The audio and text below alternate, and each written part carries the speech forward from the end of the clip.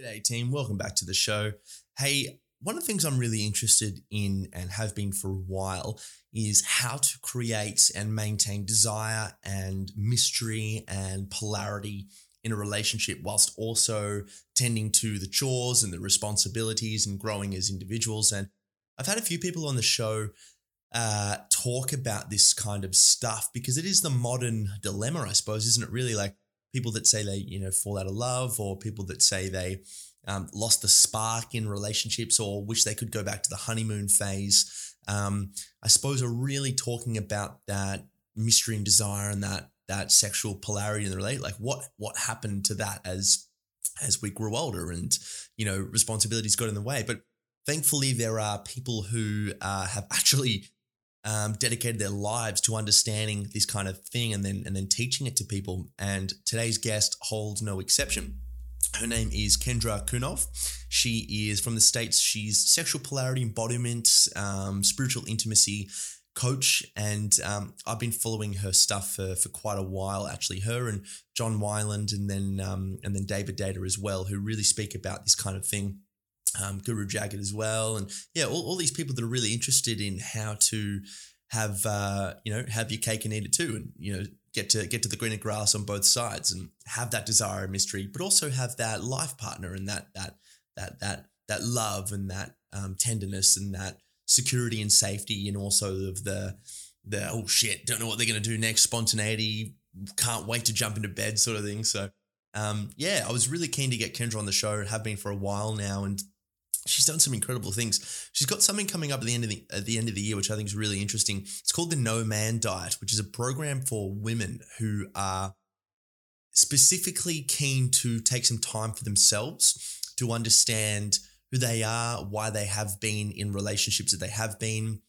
She says no man, and then, that's from a heteronormative perspective, but women or anyone who kind of embodies the feminine essence. And is kind of what this program's dedicated towards. But for those kinds of individuals, need to take some time for themselves and figure out their life path and what they want in a partner. And I think that stuff's really important. As a bloke myself, there were certainly elements, and there still are moments where I need to think about, not so much in relationships, but think about who I am and what kind of my next steps are moving forward and what I want to do in life and all this kind of thing. And sometimes you need some structure around that. And I suppose this program that Kendra's designed is to help people with that structure.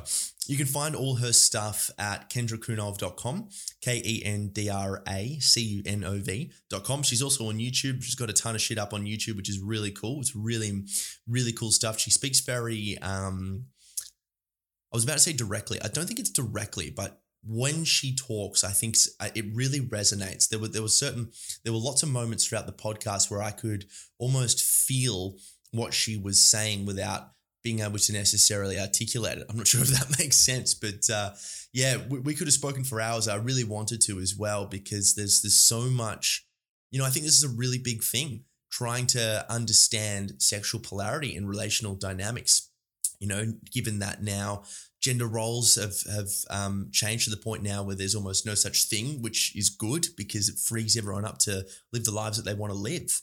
And, this next step is coming to understand how we can flow with each other and have the lives also that benefit from that. So guys, without further ado, I give you Kendra Cunov.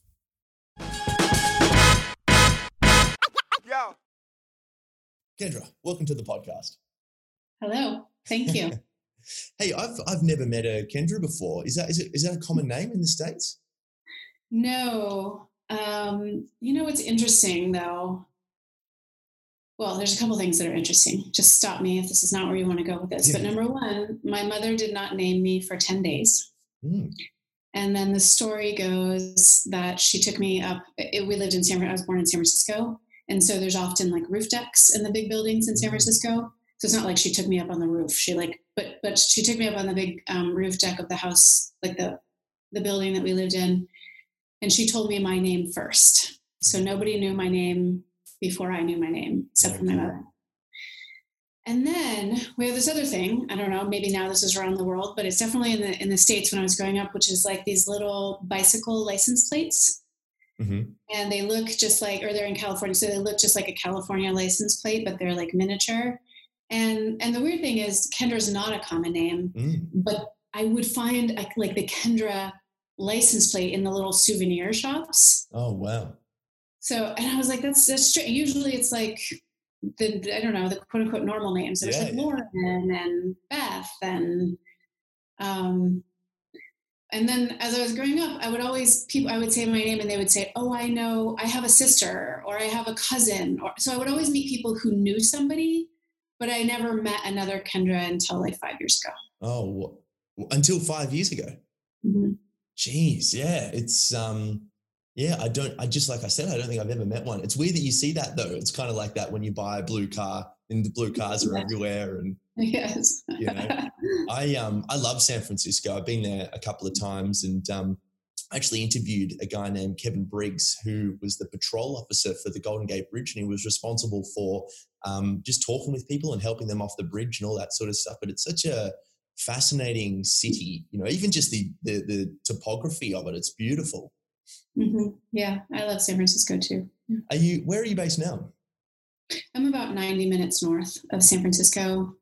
I'm not right on the coast, but I'm pretty much just straight north. I'm probably like 20 minutes from the coast. Okay. Beautiful. And were the bushfires in the southern part of California, or were they? They were actually in the north. I think maybe we had a fire down in Southern California recently, but there were. We actually have had a lot of fires up here in Northern California, really for the last 4 years. Like every work, you know, it's called fire season. I'm like, don't call it that. That makes it sound like a thing that has to happen. I know. It's pretty intense. It's pretty intense. Yeah. Yeah, it is. We had some shocking ones here in the beginning, and a lot of our wildlife just died, and you know that the way to die is terrible, you know. But it's funny, they were hours away east from where we live here in the southern part of Australia, but just the smoke, you know, just seeing that smoke, and then you just get this idea of what it must be like at ground zero, how much worse it would be, you know. Yeah. Wasn't that though? I mean, I think this is so indicative of 2020 because wasn't that like in January? Yes. And it's one of those things like, was that really this year? You know, I mean, at that time, we thought like, oh my God, this is like the worst thing that's going to happen this year. I know. And globally, we felt it, you know, even though it was in Australia, it was sort of this global, like really the feeling of that. And then it's just been kind of a shit show all year. So. It has been the most bizarre year of all time. Yeah. Like I'm 27. It's just like everything that could go wrong. At some point, I was talking to my partner, Siobhan. It's just like at some point you just kind of have to sit back and like, is this real life right now? Yeah. Yeah.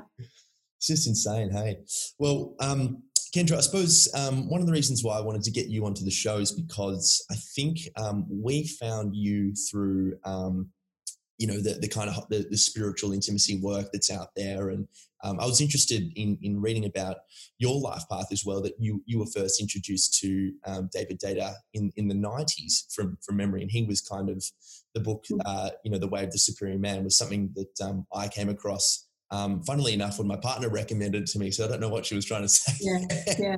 But it's a fantastic book. And I was interested, I like I said to you before the show, I never have any script going into this, but the first question that I did want to ask you was, what was it like reading David's work from the aspect of the, I'm assuming, feminine side of things? Mm-hmm.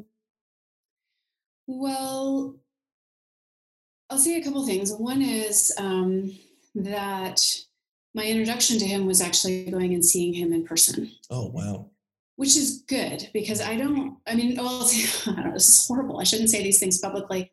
Number one, I'm not a huge fan of his writing. I think he has a body of work that's important. Like, this is the way I've always described it, is he had something that needed to be said. And so he wrote, you know, and then there's people who are writers and so they write whatever. So I don't mean that really as a criticism, but just personally, like I never found the writing itself that captivating. But I always found being in person with David like very captivating. So, and obviously he wrote a book also called Dear Lover. But again, I really think that his work just shines when it's in person, when he can talk about it, when it's in movement, when he's answering questions, when he's working with people real time. Which honestly I relate to. Like I have a lot of thoughts. I have a lot of ideas. I put things into framework, but I think that they kind of shine the most when I'm like, yeah, but how does that relate to you? And let's look at how we put that into play. Yes. Because none of these things are really static.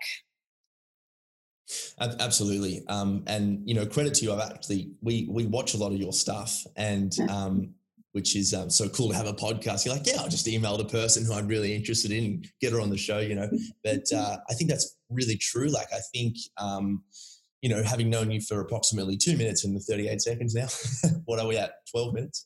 I really love how you seem to anyway interact with the audience, and it just seems like everything that you say seems to be so pertinent and relative. There was a moment when, I don't know, there's so much work that you put out there, but there was a moment when I think someone asked from one of the workshops that you did, and he was talking about, how to lead from the masculine side of things in a world now where women are liberated and there's much more equality and things like that. And I think you made a really necessary distinction between feminism and then the archetypal or symbolic feminine. I was wondering if you could talk about that a little bit. I'm not sure if you remember the workshop, but just about that kind of difference. Well, if you're talking about the moment that I'm thinking of, I do remember it. There was definitely one in particular.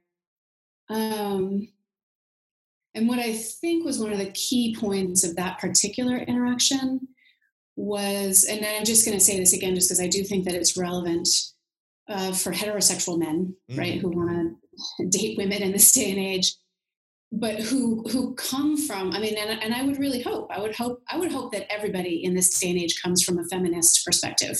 Like, I'm just like, come on, people. Totally. Like that. So sometimes it's this idea like, oh, but I want to honor her as a feminist, right? Which means I don't want to overstep. And what I said to him, and what I would say in general, is that if you're actually going to come from a truly feminist perspective, you would honor the feminine in her. You would also honor the masculine in her and honor her as a whole person and the whole relationship. But that capacity to actually honor the feminine part of her that desires to be led, or that desires to be claimed, or that desires to surrender, without assuming that is, if you come from the perspective that seeing that in her makes her weak, it's actually an unconscious way of assuming that is weak. Yeah. I love that. Yeah, it makes a lot of sense. And I think, this is the kind of stuff that's really important now, these kinds of deeper conversations around,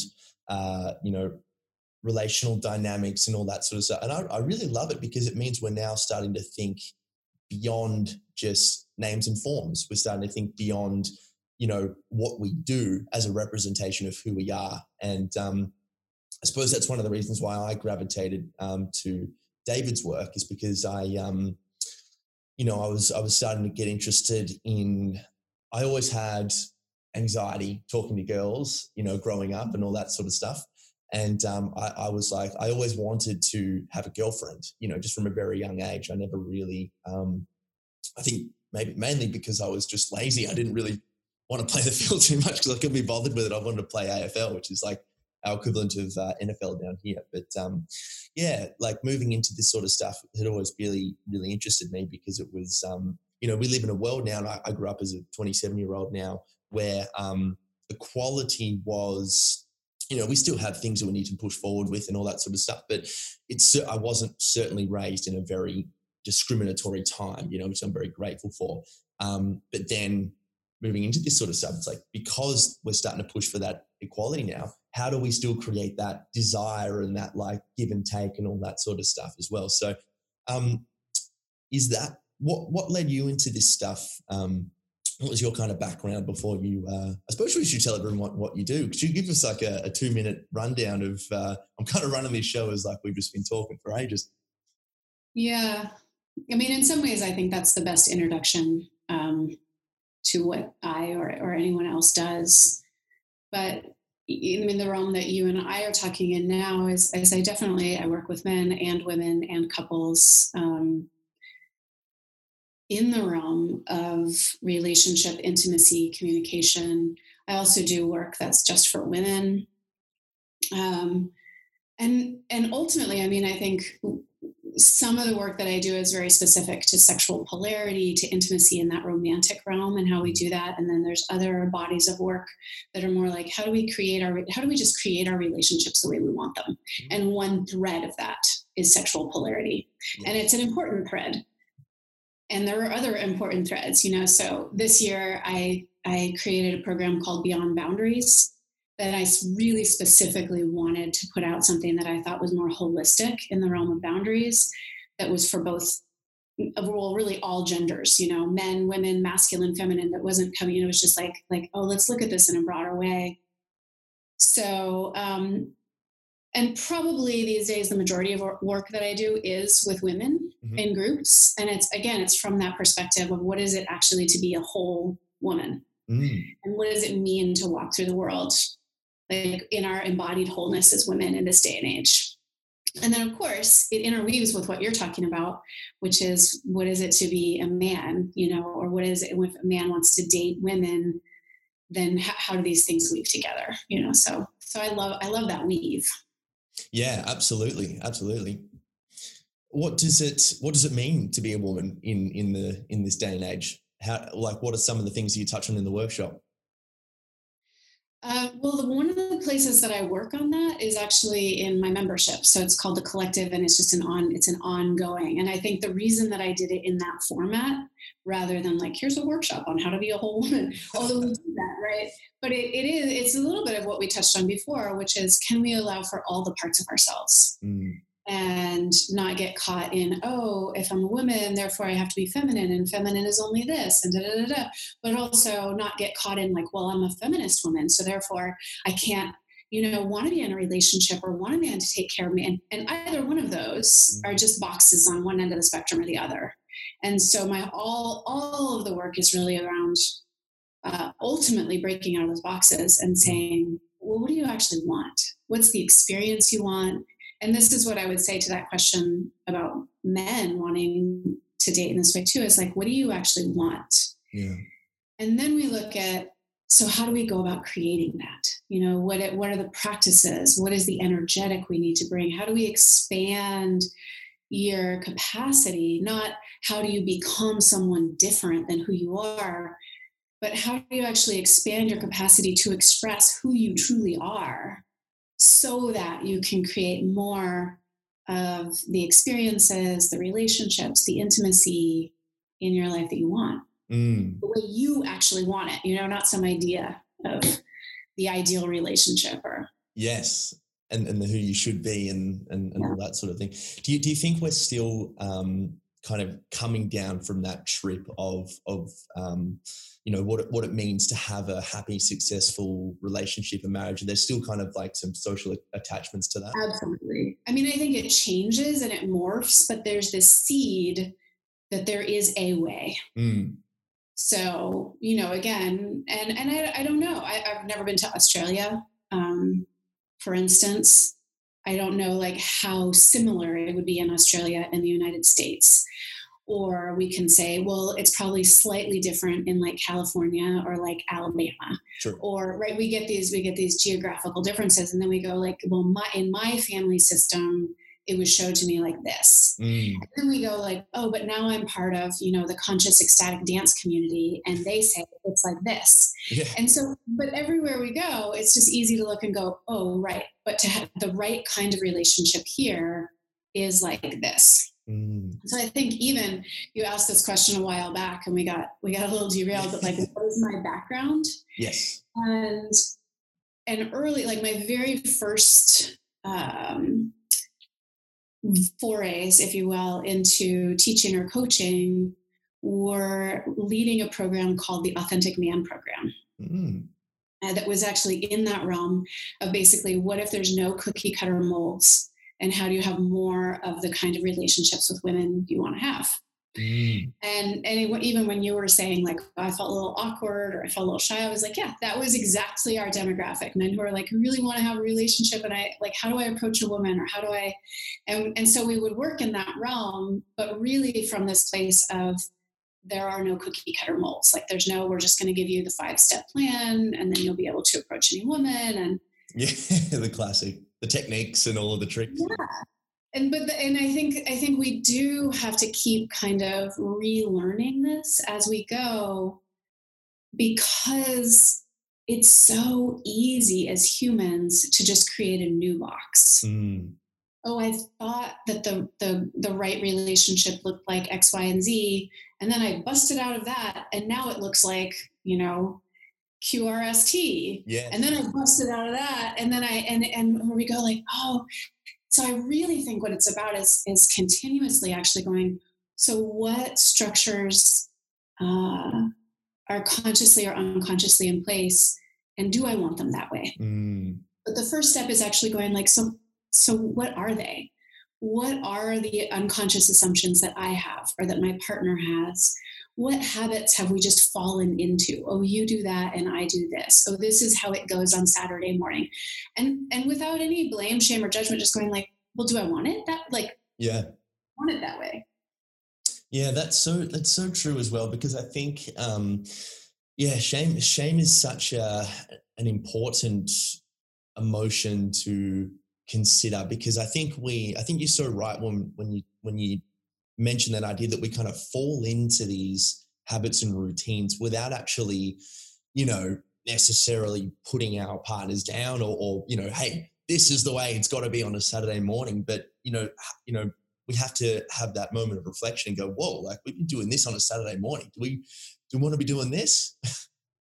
Yeah. And so often, I think, again, if we're just talking about two people in an intimate relationship, one person will be like, well, if that's the way it is on Saturday morning, it must be the way they want it, because I don't want it that way. And so one of the things I'll often teach is, well, get curious, because they may be sitting over there going like, I guess that's how she wants it, because that's what happens every Saturday. And both people are like, wah, wah, wah. Yeah.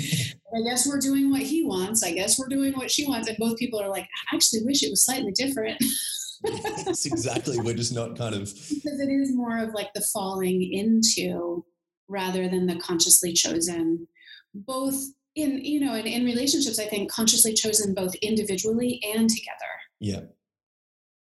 Yeah, totally. And then does it take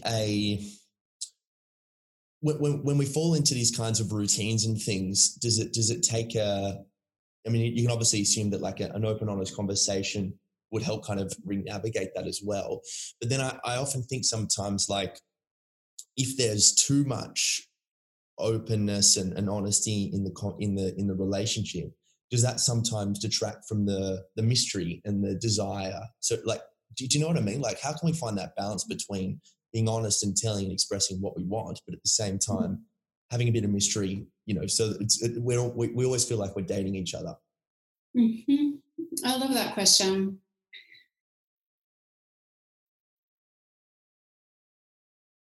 So one of the things I think can be helpful, because we often will come from the perspective of like, okay, so I'm going to share my truth and I'm going to ask for what I want.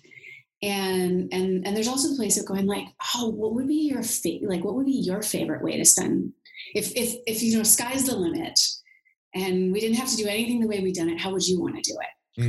And bringing that kind of curiosity to our partner, or even just to another person, right? Like it could be a good friend, but we always get together and do the same thing. And I'm like, well, I guess that's what she wants, and she's like, I guess that's what she wants. So I do think that some of these things at their root apply across the board. How we apply them is sort of different depending on the type of relationship. But I think that has a different energetic of curiosity and like, oh, I really want to know what you want. then, okay, so I just want to share some, like I'm starting to get bored with how we do our Saturday morning. And I don't blame you at all, but I just have to air my truth. And I just have to it just has a really different energy. So one of it is to look at how we do that. And sometimes putting our attention on the other person with curiosity can shift a dynamic in a different way than that, like, okay, now I'm going to reveal my truth to you. And then you're like, what am I supposed to do with that? Yeah. And then I do think that just shifting things at the level of energetic dynamic, which we each really have the capacity to do. Mm-hmm. So I talk about this more from the feminine perspective. I'm trying to come up with like a masculine example, but from the feminine perspective, I hear a lot of women who are like, I wish he would just lead me more. And I'm like, great. So when he says, what do you want to do? You just say like, I don't know. What do you think? That there's a way to respond rather than like, oh, like he's asking me again. Like, I guess I'll just plan everything again. I don't understand why he never leaves me. Or he says like, oh, I think we should do this today. I'm like, so did you forget that we have X, Y, and Z to do? Right? There's all the ways from just the feminine perspective that I can change the dynamic in the way it's happening without having that sit down heart to heart. Let's talk about how we do our relationship and the role you're going to play and the role I'm going to play. But where I can literally just start bringing the energetic that I would like to be in. If I'd like to be in the role of like, I don't know what we're doing today, and like he's going to make all the decisions, I can just literally do that. Like, I don't know, what are we going to do today? Yeah. And I can even feel that. Like I can actually feel the difference in the way you're talking. The difference between when you say things like, oh, we should have this conversation. There's like a sense of dullness to it. But when you're kind of like, oh, I don't know, like I just feel the difference. Is that what you mean by like energy dynamics? That's part of it. I do think that like that is part of it. And then some of it is, so if he was leading me well, how would I be feeling and responding? And actually taking some responsibility to feel and respond that way already as an act of evoking that very energetic. So, and some of this has to do with, I think, the ways, especially in intimate relationship, we want the permission or the approval to be or act a certain way. We're like, will it be okay if I ... And there might be things where it's important to just like, so will it be okay? Is it okay to be like this? Or, can we play in this realm? Yeah. And then there's other times where I think it's really, it's actually just our own kind of neurotic habit of waiting for approval and permission rather than just, if from the masculine perspective, man or woman, it's a risk to say like, okay, time to get your clothes on. I have a plan for us. This is what you need. Yeah. Like there's a risk. And often we're waiting, we're like, oh, and until she shows me that she would kind of like that from me. Or if she doesn't give me quite the response I want when I first show up that way, I'm going to take it as a complete rejection of my whole plan and that I should probably never do this ever again. Yeah. Which I understand. Like I say that with some humor, but with compassion. But it's the same, from the feminine, right? Like, oh, I want him to respond to me in a certain way in order for me to like reveal my heart or reveal like my turn on or my pleasure.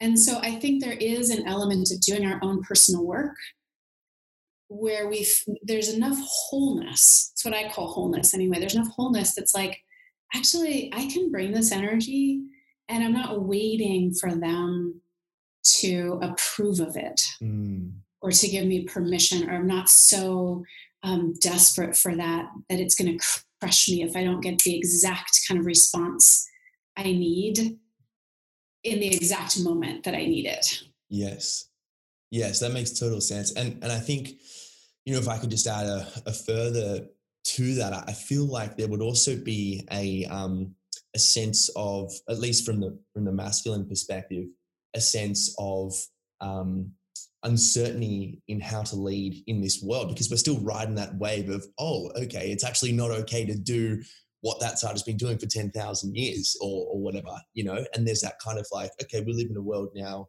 where that equality is so intrinsically important, and everyone has individual sovereignty. We need that, so then does leading still mean what it did in the early 19th century or, there's still, I can imagine there'd still be some confusion around that. Yeah, it's so interesting. I was just talking about this earlier today too. And it is a place where I want to poke at men a little bit, because I'm like, actually, the things that are not okay now were actually never okay. Mm-hmm. It's actually just that women now feel safe enough to say that's not okay. Mm. And I'm just going to lump you into the category of like good men. Thank you. We'll start the podcast here, actually, if you don't. So. Most of the men that I come in contact with, I would say are good men, and that actually, not from like a trying to figure it out, but when you sit in the seat of like, oh, just being the good man that you actually are, you actually do know. Mm-hmm.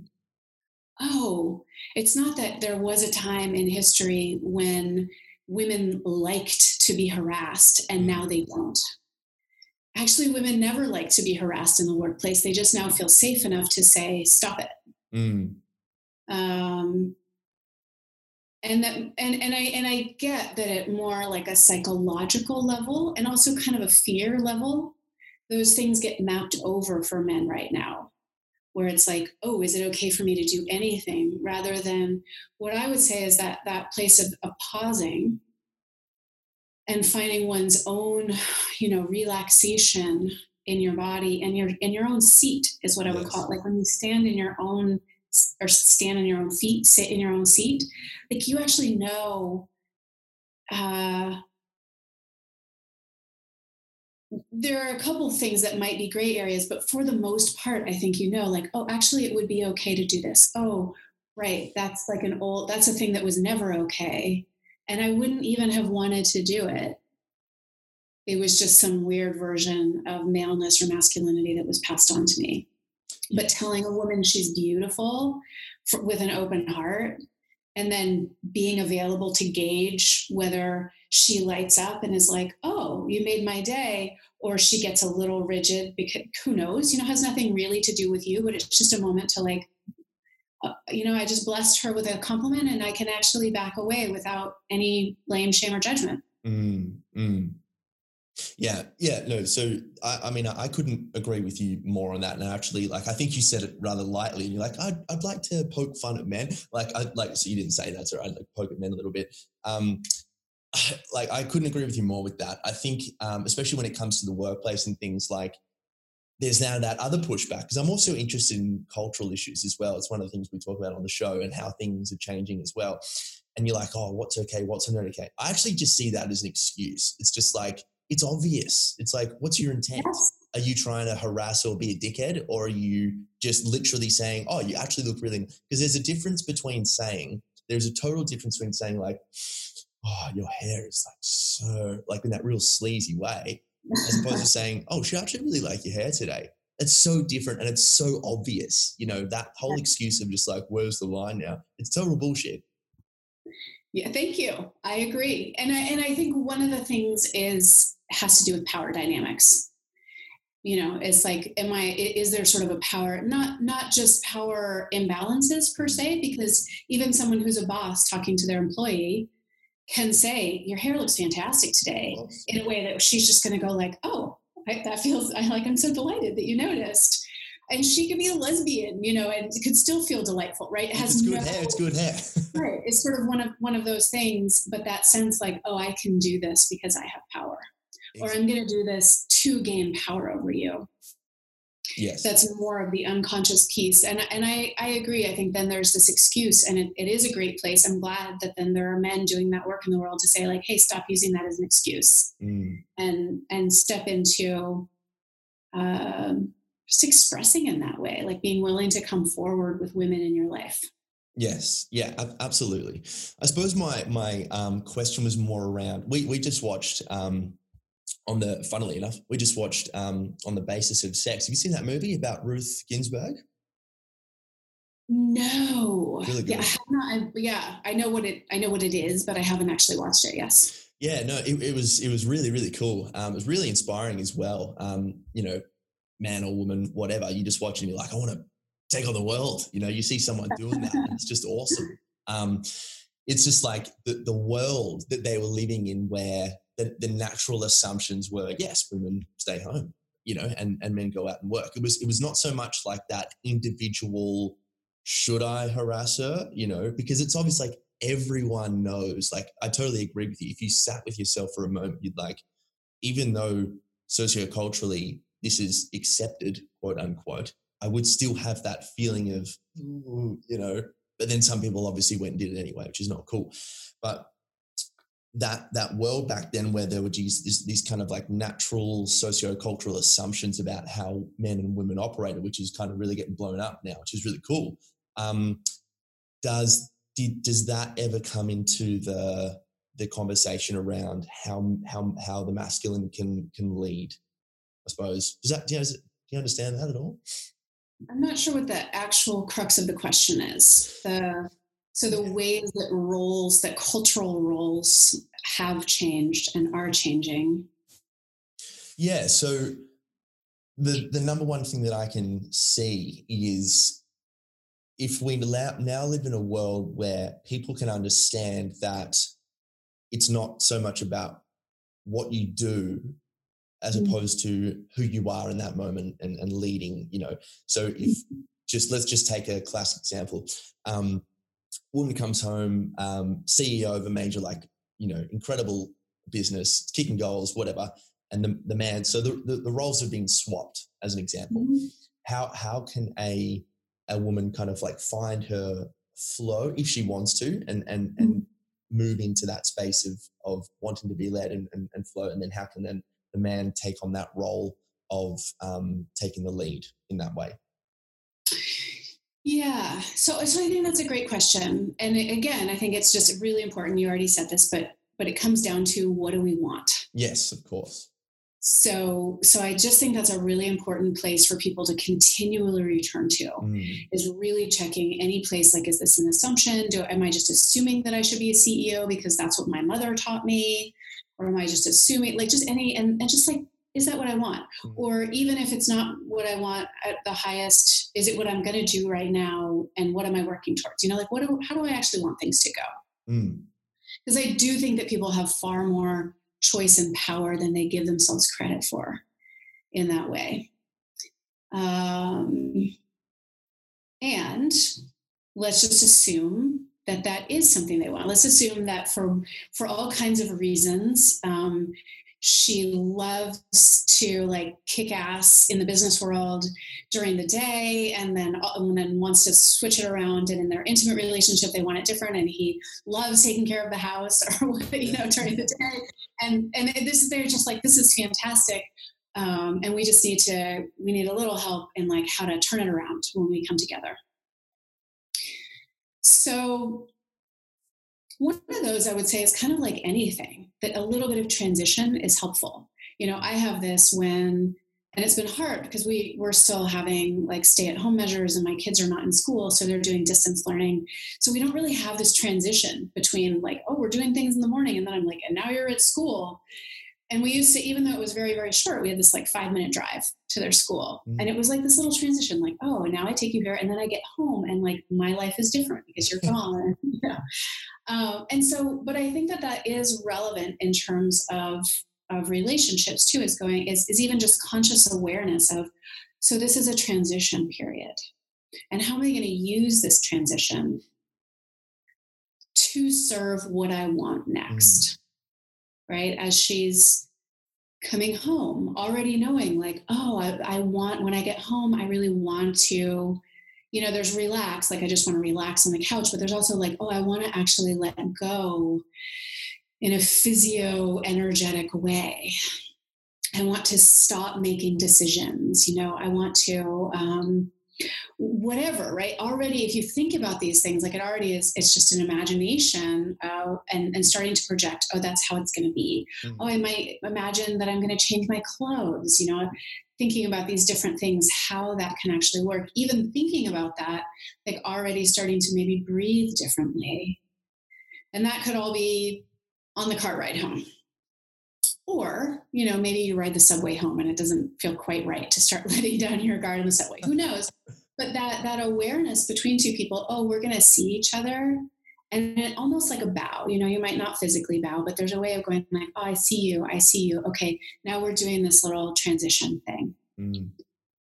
And then finding, well, what is that? What is there are some typical examples that might have to do with breath or with relaxation, with changing one's clothes into something that expresses how they want to show up more. Depending on if there's children, like that's like a whole other thing. But, I would say, especially for both, I would say males and the masculine, as an overgeneralization, some silence, right? Some stillness. A walk in nature that's not like a walk in a busy park kind of nature, or like listening to a podcast or these kinds of things. And all of this does take attention. It takes attention and intention. It's not like, oh, it's just going to happen. We have to go like, oh yeah. So it matters enough to me that I'm going to be able to come back to my wife or my partner more resourced in this particular capacity. Therefore, I'm going to go out, I'm going to go to the ocean where no one goes, and I'm just going to let that silence of the waves have that impact. Or we have one room in our house that all it has is a meditation cushion in it. That's it, right? I'm going to sit on that cushion. I know, right? Even for 10 minutes could make a really big difference. Dancing to one song, and it can almost be anything, right? It doesn't have to be something like, oh, it's all sensual necessarily.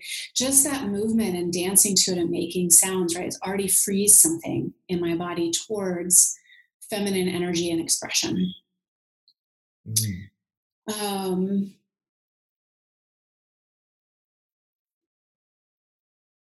And then I think there is this piece. So there's that takes attention and intention and just choice and that kind of like generosity of, oh, we're really trying our best.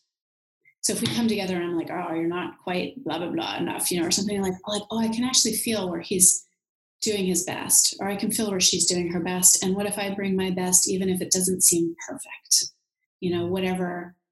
She hasn't quite let go enough for my preference. Yeah. But can I bring my best presence to it, or some small piece of guidance, like, soften your belly, look in my eyes and soften my belly, soften your belly, or touch her, but from that place, it's not like what you're doing is wrong, but I'm gonna help you here.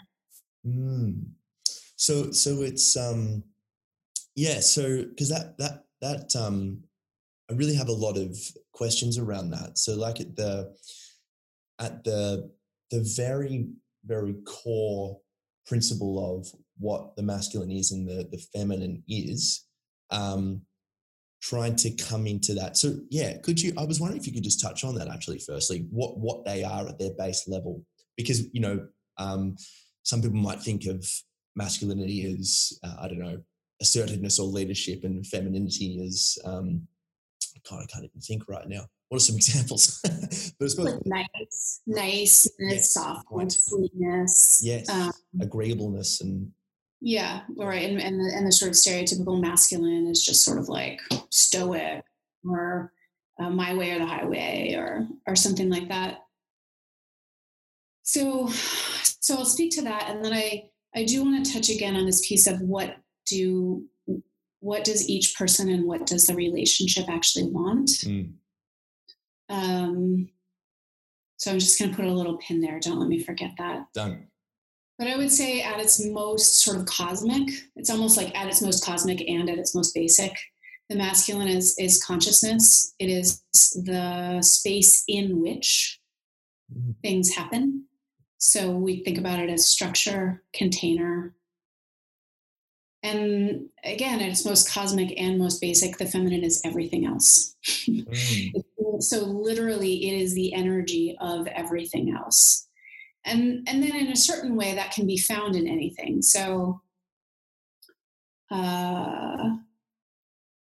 take a yoga asana pose. The actual pose itself, the structure of it, that's the masculine form.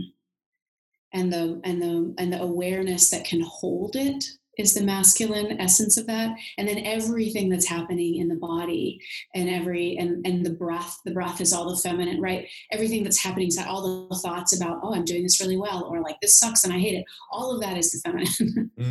So all the feminine expression, which is why I actually think it's important for people to come back to, what do I actually want, rather than saying, I want you to be more masculine, I want you to be more feminine, I want us to be in our masculine and feminine when we're together.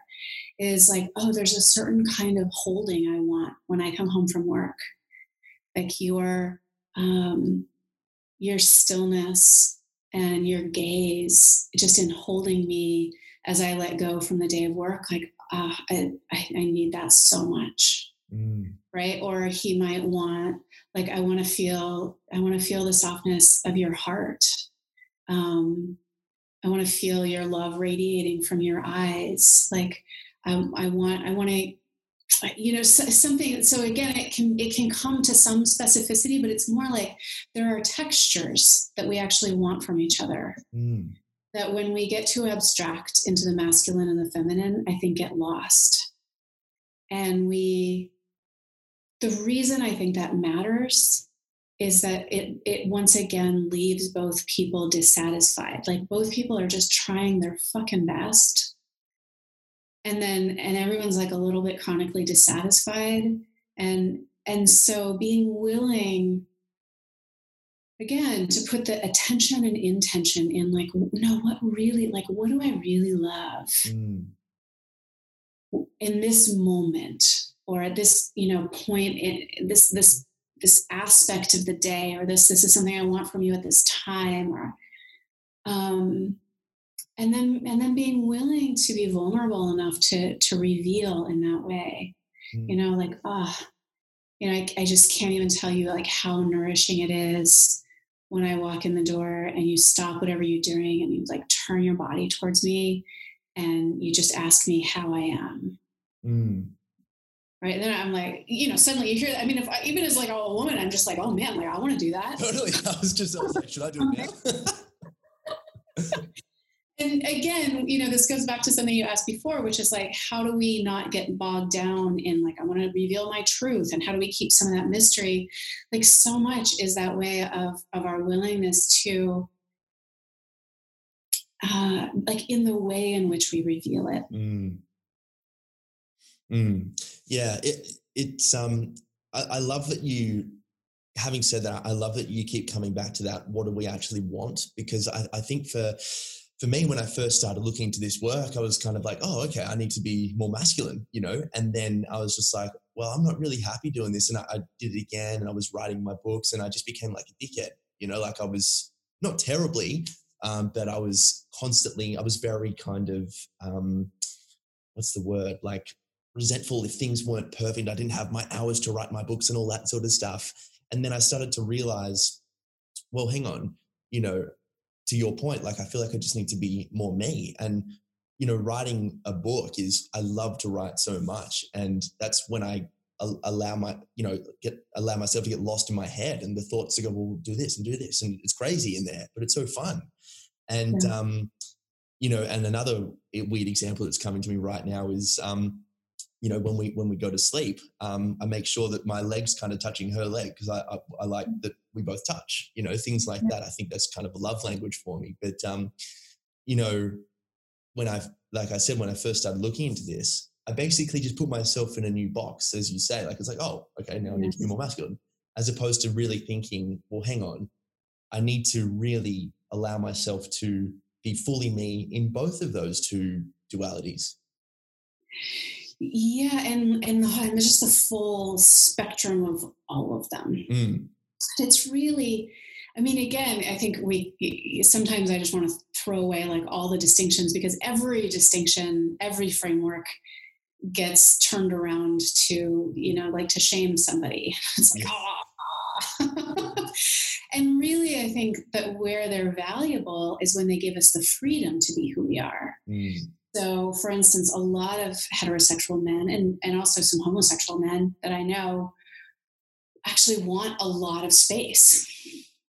And they're like, oh, but that's not okay. And that would harm my partner. And I want to be a good emotional man, like present day egalitarian man available for emotions. And also I do think in both the therapeutic and the personal growth realm, there's this idea that like closer is more connected. Closer is more relationship, rather than the understanding that actually first of all, it's very, very personal, but that's coming from the feminine perspective, which has kind of dominated the therapeutic and the personal growth realm to some extent, at least in the area of relationship, right? So like if we're closer, we're more intimate. Yeah, exactly. Which can be its own trauma response, right? We can have avoidant tendencies, and that can be a certain trauma response, but so can needing to be too close. You can't go anywhere without me, or I don't know, we're connected. Yes. And it can look like men are less committed, or men don't want to be in a relationship, or men aren't working on the relationship, when a lot of times it's like, oh, I need more space so that I can show up for you in the way that I want to show up for you. So if something like the way of the superior man, or understanding like, oh, that's a masculine tendency, not just male, but a masculine tendency, if that can create freedom in a relationship, then hallelujah. But if it's like, oh, now I'm supposed to stand still and like not cry, or something, then and it doesn't give more freedom, then I think it's not helpful. Yeah, that's such a great point. So whatever is inhibiting our freedom, that's kind of worth looking at the very least. Yeah, or like, we could call it, again, it's also like that's kind of a masculine perspective, whatever creates more freedom. We could say, what creates more love? Like, does it actually create more love if I just stand here and try not to blink, so that you'll know that I'm present with you? Like, no, it doesn't actually create more love. And there's not more life or air in the relationship either. So looking at these things, like, how do I expand my capacity to be more of me in a way that gives you more of what you also want, and allows our relationship to blossom. I feel like you were like totally a fly on the wall when you were like, I feel like that was me as a girl. I love you so much. Did I do it right? So funny. That's hilarious. Oh, it's, yeah. And I actually, to your point in the very beginning about some of David's writings, it was actually when I read, I think, Blue Truth and Finding God Through Sex. I think they were the ones that really made a lot of sense to me, because it was much more about, because he started to speak a lot more about how can you remain open during times of when you're getting all this energy here or getting all this energy here. And the thing that helped me a lot was actually not so much when I took from the work in the beginning was I need to be kind of like this stoic dude that's always thinking about death, and is always like, oh, I just became like a statue, like a weird kind of statue. Not terribly. I mean, I still had a life, but there was that weird kind of thing going on there. And then I think when he started writing about staying open and all that sort of stuff, the first thing that helped me was actually noticing parts of myself that I close off to, like in like weird emotions, like around disgust and fear. And I was like, oh, wow, perhaps I need to focus on this more before the outside world is like maybe like level 2 or something. Yeah. I really love that. What you just said about where you close off to yourself. Because I think many people of all genders, sexual orientations, but that it's almost like we want to hand those parts to other people and say, here, you approve of this, because I can't. I don't know how to approve of this part of myself yet, but maybe if you approve of it, it'll be okay. Yeah. It's like I'm closing off to this part. But then I'm kind of demanding at the same time that my partner love it. Mm. Why don't you love this part of me? I hate it. Exactly. Pick it up. Yeah. And it's so funny. So again, that's where I think this piece around range, can I be like this and can I be like this and can I hold inside of this is helpful, because when we start to actually open to those parts in ourselves, we start to release the demand that the people in our life accept and love them for us. Mm. Mm. And I love that you reminded me of Blue Truth, because I actually do love that book. And I'm pretty sure it's in that book, because one of the quotes that I always think of is basically like, this is as God gets. Mm. And it's just that sense, like there's literally no better moment. Nothing's ever going to get better than this moment. Like nothing's ever, if I can't open to this moment, there's that's it. Yes. Yes. It's so true. Yeah. He's writing about this kind of spiritual dude named Mykonos, I think from memory. He's like smoking a cigarette, super fat, doesn't care. And he's like helping this spiritual seeker who like meditates every day for 4 hours, has been, eating vegan, doesn't eat, and he's like, one of the first things he's like, are you happy? They're like sitting at a restaurant or something. He's like, you don't even look happy. And I think that kind of holier than thou, spiritual, you don't even need to fall into that place. But on the beginning, it's like, okay, I need to stop doing this and I stop doing this. And you wind yourself up into a ball. You're like, oh my God, I'm so spiritual, and then you come out of that and you're like, oh man, like what was I doing? I'm so tightly wound up. And that's kind of like that very funny paradox that's been written about in all the traditions and philosophies, that finding yourself is losing yourself. And, before enlightenment, chop wood, carry water. After enlightenment, still the same. You realize, when you come back, it's just kind of like nothing's really changed. I'm just like a little bit happier, I suppose. I don't know. Yeah. I haven't been able to figure that one out. Clearly, I'm not enlightened. Yeah. And I mean, I don't know. Maybe there are truly people who are like enlightened. But I find for myself, and what seems to actually serve people is that sense of, oh, it's a gesture in that direction in any moment. And what, like every single moment gives us the opportunity to choose again. Like, yes. What is the gesture towards openness or happiness? Not so much in the like, I'm so happy, but to enjoying this moment such as it is. Mm. And it's so interesting because you brought up the death piece. And I think this was even before I'd really heard David talk about this, but I remember having this moment with my partner at the time. This was many, many years ago. Mm. Around, it was this idea because I grew up Buddhist, and in Buddhism, the idea is that your all of your practice is like for your moment of death, so that you can basically stay open. They don't talk about it as open, but so you can stay open in the moment of death and not be reborn or something. Mm. And I thought, we have no idea what the moment of death is actually going to look like. Like, what if the moment of death looks like my partner rejecting me?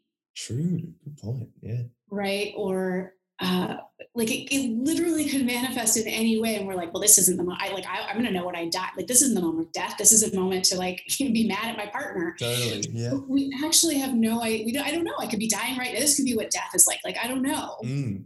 And so it's that question of like, can I just embrace this moment like it's the moment I'm dying? Yes. Like, this is literally what death is going to look like when he comes to say, like, time's up, Kendra. Yeah, my God. Imagine that. Oh, you're death? It's my ex-partner. Right.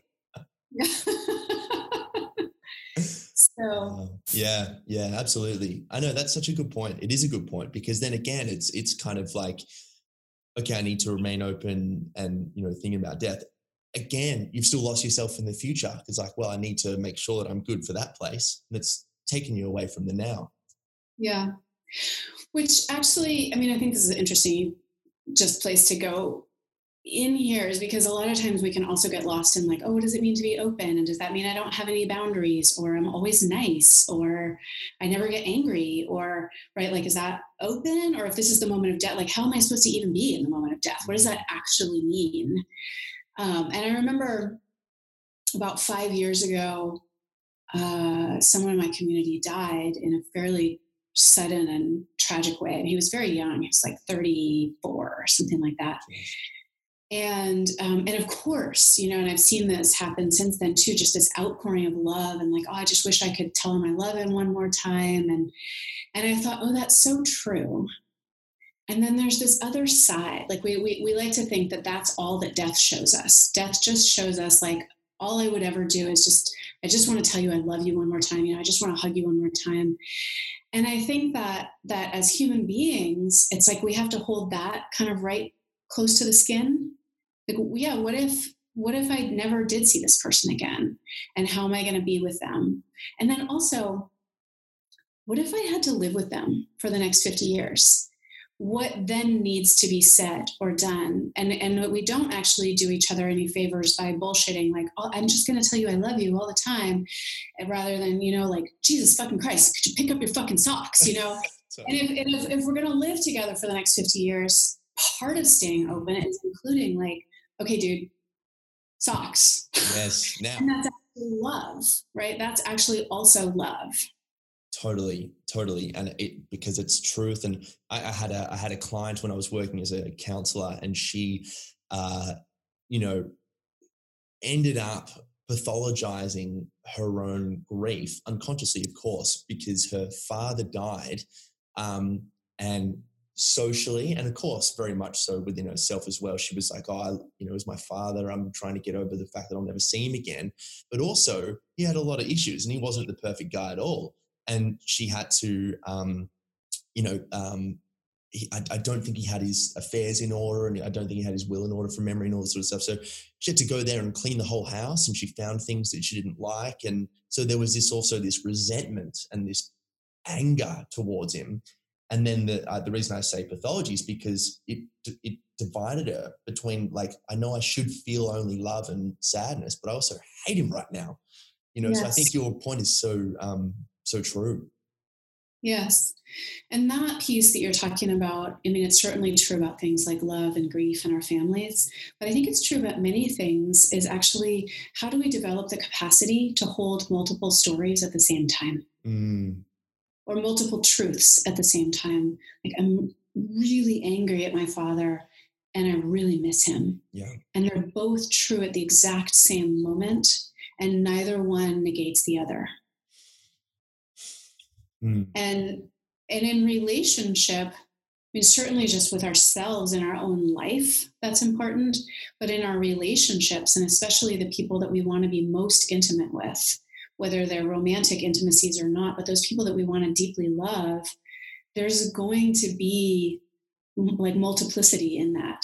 This thing is so annoying, and you're my favorite person on earth, you know, or like, I can't imagine living without you, and I want to murder you every time your socks are on the floor. Like, we're like, how can these two things exist at the same time? But they actually do. And it's just we get caught in our minds about it. And so we can develop that capacity to be like, oh, these are actually both true. They're both equally true, and they don't negate each other. Yes, absolutely. And Kendra, I have to ask, are there socks on the floor right now? do you need to tell someone to pick up? Oh, God, I love it. No, you're absolutely right. I think one thing as well that I wanted to ask is, do you notice any similar questions or concerns or frustrations arising from the kind of the workshops and the work you do? Like, are there things that can continue to arise from the feminine perspective and from the masculine perspective? Oh, I wish they would do this, or how can I get a guy, or how can I get a girl, or whatever it is to do that? Are you noticing any similarities between masculine and feminine practitioners, or like commonalities? You know, I'm just always hear this from the women, always hear this from the latter. Yes. Yeah. I mean, you know, honestly, the big one from the women is always like, I just want him to lead me more. But again, I mean, so it's great for men to hear that. Actually, women want you to lead them. Well, do the work. There's this desire for that. The thing that I will often then end up poking at women, who are saying this, who are wanting this, is how often they don't actually let it happen. And too often, I have like a whole piece I want to do about this. It's like, I just want to trust him. I wish he would just show up and I could just trust him. And I'm like, you're conflating trust with somebody doing what you want them to do. Or this idea that if he led you, he would tell you to do everything the way you already want it done. That's not the same thing. Yeah. So I have a lot of compassion. I mean, I have a lot of compassion for women in this perspective, because I know that it's enormously vulnerable. It is a big act of trust, but I also have a lot of compassion for men, because they're like, why do women keep saying that they want us to lead them and then rejecting our leadership? So to the men, I would mostly say that some persistence is really important. And that's different than like, I'm just going to make her do what I said, right? But that you just must like, come to dinner with me. Yeah, I'm going to kind of hold steady with that, trusting that she actually does want it. Again, in a relationship, like, women don't want to be followed if they told you not to follow them. But in a relationship, she actually does want that kind of guidance or leadership or taking the reins. And she doesn't yet know how to allow it. And then inside of that, I find that a little bit of humor, right? Not laughing at her, but just that little bit of humor, like, oh, you're so cute when you resist my leadership, That's hilarious. That's so funny. So you would like to make all the decisions. Okay, cool. But internally, I mean, sometimes it's a little bit of external humor. I find even more than that, it's the internal, like, oh, this doesn't mean anything about me or about her. This is like compulsive resistance. Yes. Is helpful for men. Awesome. Men tend to, like, similarly, they want some, they might call surrender, or trust. Oftentimes it's like, I really want women to trust me. And women are like, yeah, we'll be trustable, jackass. Good point. And I think it's a fair point. Again, there's sort of a corollary of and it's less like, oh, you have to be perfect. But if you want her to trust you, then, actually say what you can truly deliver on, and then truly deliver on it. And if you can't deliver on it, it's not more trustable to say, like, yes, I'll do all the things. It's actually more trustable to say, actually, I can't do all of those. Which one is most important? Or it's more trustable to say, I'm not sure how to lead you best right now. That's good. Yeah. Right.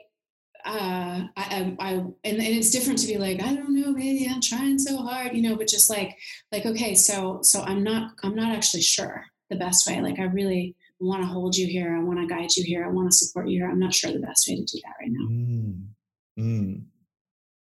Or so being willing to admit some fallibility actually often is more trustable.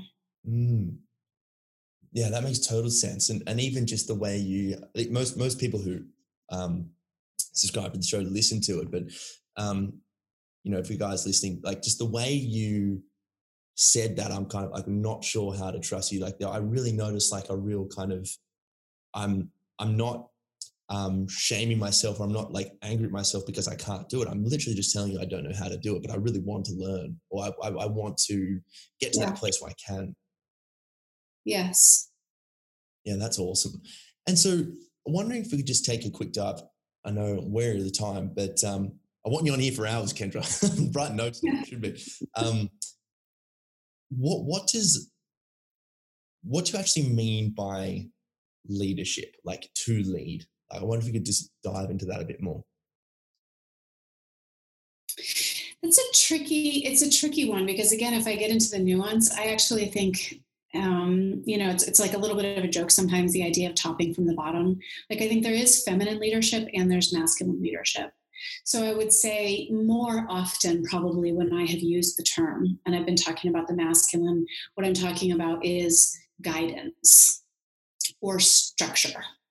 So something that came up in one of my longer term programs recently was a woman, and for her it was around business, and she was just talking about like, oh my God, and then I just worked myself too hard, and I I just don't want to do things the masculine way anymore, which is overworking and overworking and overworking, and I said, okay, well, we need to backtrack here, my love, because you're calling all of that your masculine. And sort of, again, you're actually shaming the masculine in that way, saying everything negative that you've been doing is the masculine, when part of what happened is that you've rejected your own sacred masculine. I called it like sacred daddy energy, like the father we all wish we had, which totally loves us, but says like, time to put your toys down now and come to dinner. I'm in the middle of something. I just need to color one more page. Like, I totally understand. You're going to set your coloring book aside and you're going to come to dinner. And that actually that part inside any of us is the one who will say, you've worked hard enough today. Like you just worked for 5 hours and I know you're still inspired and it's time to stop. This is actually not in service of you or of life. That's actually the masculine. And it's nice. It's nice sometimes if we have someone outside of ourselves that will do that.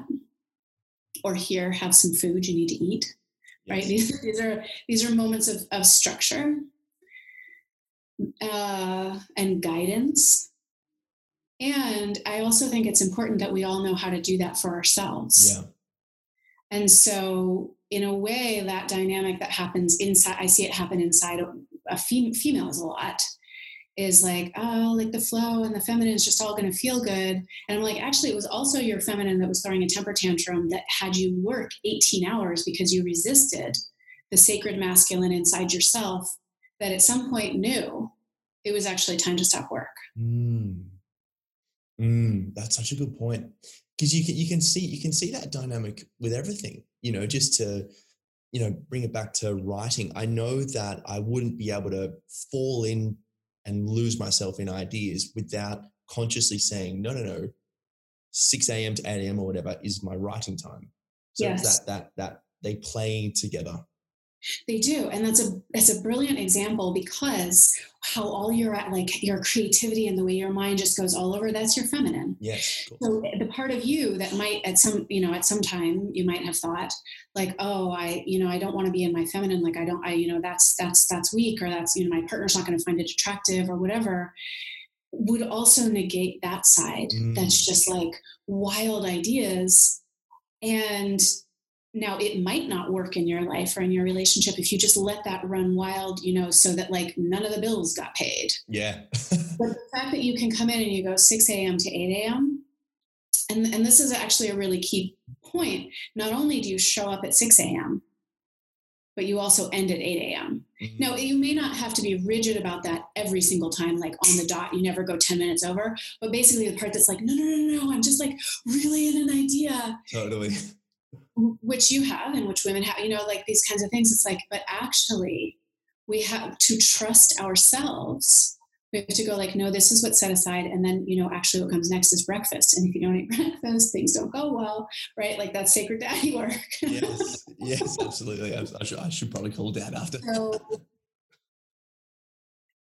So I do think that I and maybe others, but it's a little sloppy to just say leadership, because partly what I was bringing in before is the way like I can lead my relationship by bringing feminine energy to shift a dynamic. Like that's actually a feminine leadership of, oh, I'm going to show up in this way, or I see my partner needs a little something. He would never ask for it. He might even not say he likes it, but like I know that it actually changes everything for the better. And or I talk about this in the sense, I have an article called "Let Him Lead You" in parentheses badly. And I talk about this moment when my partner, like, again, he had created this whole day and we'd gone canoeing with our daughter and like everything was really great. And then there was just like this moment at the end where we're in the parking lot and everything's a little chaotic. And he was like, I don't know, I don't know where we should eat, or something like this. And it's like chronic complaint of women, like, why is he always asking me where we should go to eat? That's all. And rather than either making the decision or complaining about it or something like that, I just turned to him and I was like, oh, I trust you. Mm. But I had to also, I do trust him, whether he knows where we should go to eat or not. I do, right? So women are like, but what if I don't trust him? I'm like, then you shouldn't be with him. If you don't actually trust anything about him, you shouldn't be with him. And if you do trust him, you should be able to find that even in a moment where you're a little bit questioning him, or he's not showing up as his absolute perfect masculine self. You should be able to find that part that goes like, actually do trust him. And no matter what happens right now, it's true. It's actually true for me to say, like, I trust you. Mm-hmm. And then he was like, oh, we're going to da-da-da-da-da-da. And he knew exactly what we do. He just got fritzed out in a moment. Right. So that was feminine leadership that allowed him to take masculine leadership.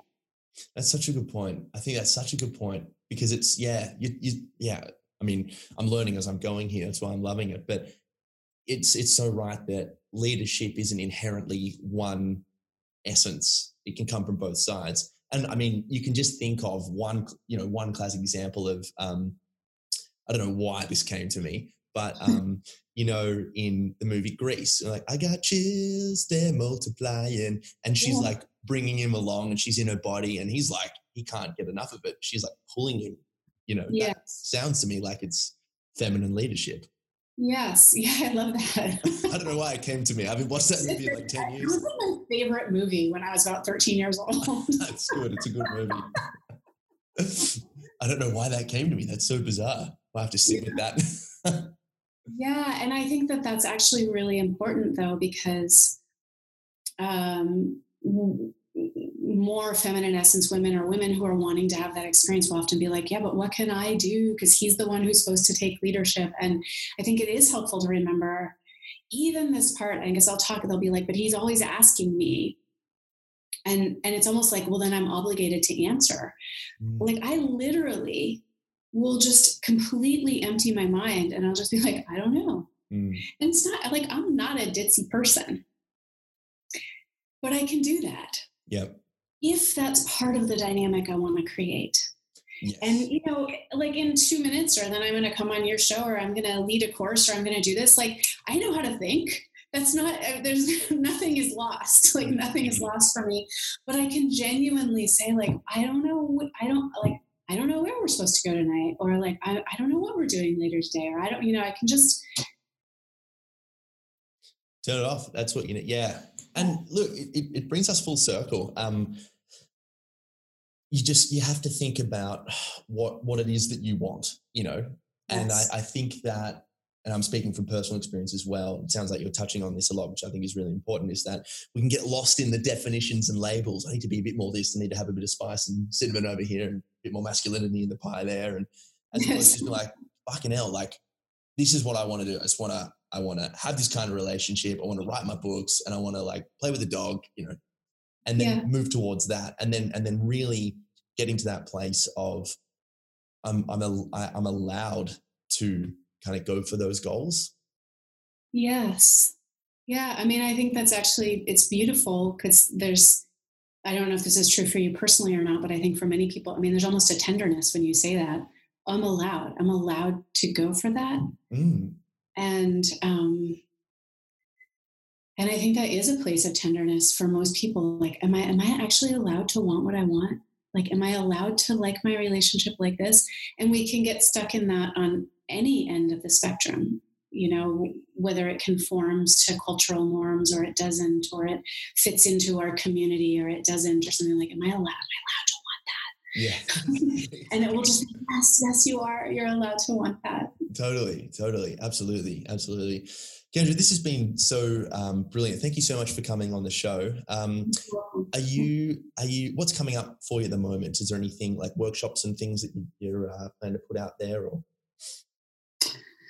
Well, I don't know exactly when this is going to air and whatnot. I mean, the best way for people always is just to go to my website, which is kendracunov.com. And there's always like the work with me, so it's just, you can always look there. There's also there's a lot of blogs. And so a lot of the things we've talked about, I've written about, and there's videos associated with them.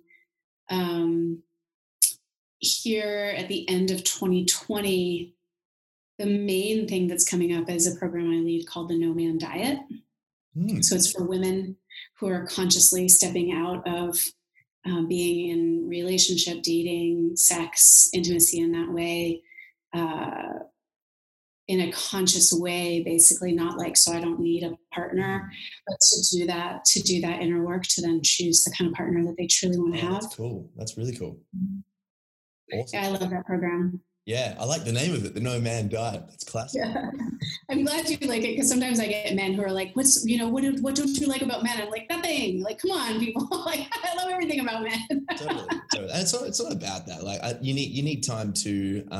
I've heard John Wineland talk about the feminine cleanse before. It's not even about, again, like, people that say that, I think, just get lost in the names. It's like, it's basically time for yourself. And also, if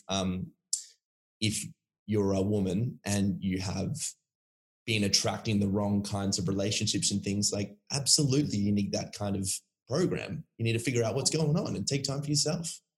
Yeah. But why do you hate men? Amazing, Kendra. So that's KENDRACUNOV.com is your website. That's fair. Awesome. Yeah. And your Instagram, obviously, as well. That's how we connected with you. The great thing about having a name like Kendra Cunov is, like, if somebody Googles me, it's hard not to find me. You know, there's not like a whole slew of Kendra Cunovs out there doing other personal growth work. Totally. You would save so much money on Google Ads. You just don't need to. Organic growth. That's classic. Well, Kendra, thanks so much for coming on the show. I'd love to get you back on at some stage as well. I really do feel like we could talk for a lot longer. Yeah, it was wonderful. Awesome. Guys, thanks so much for listening. Talk next week. Bye.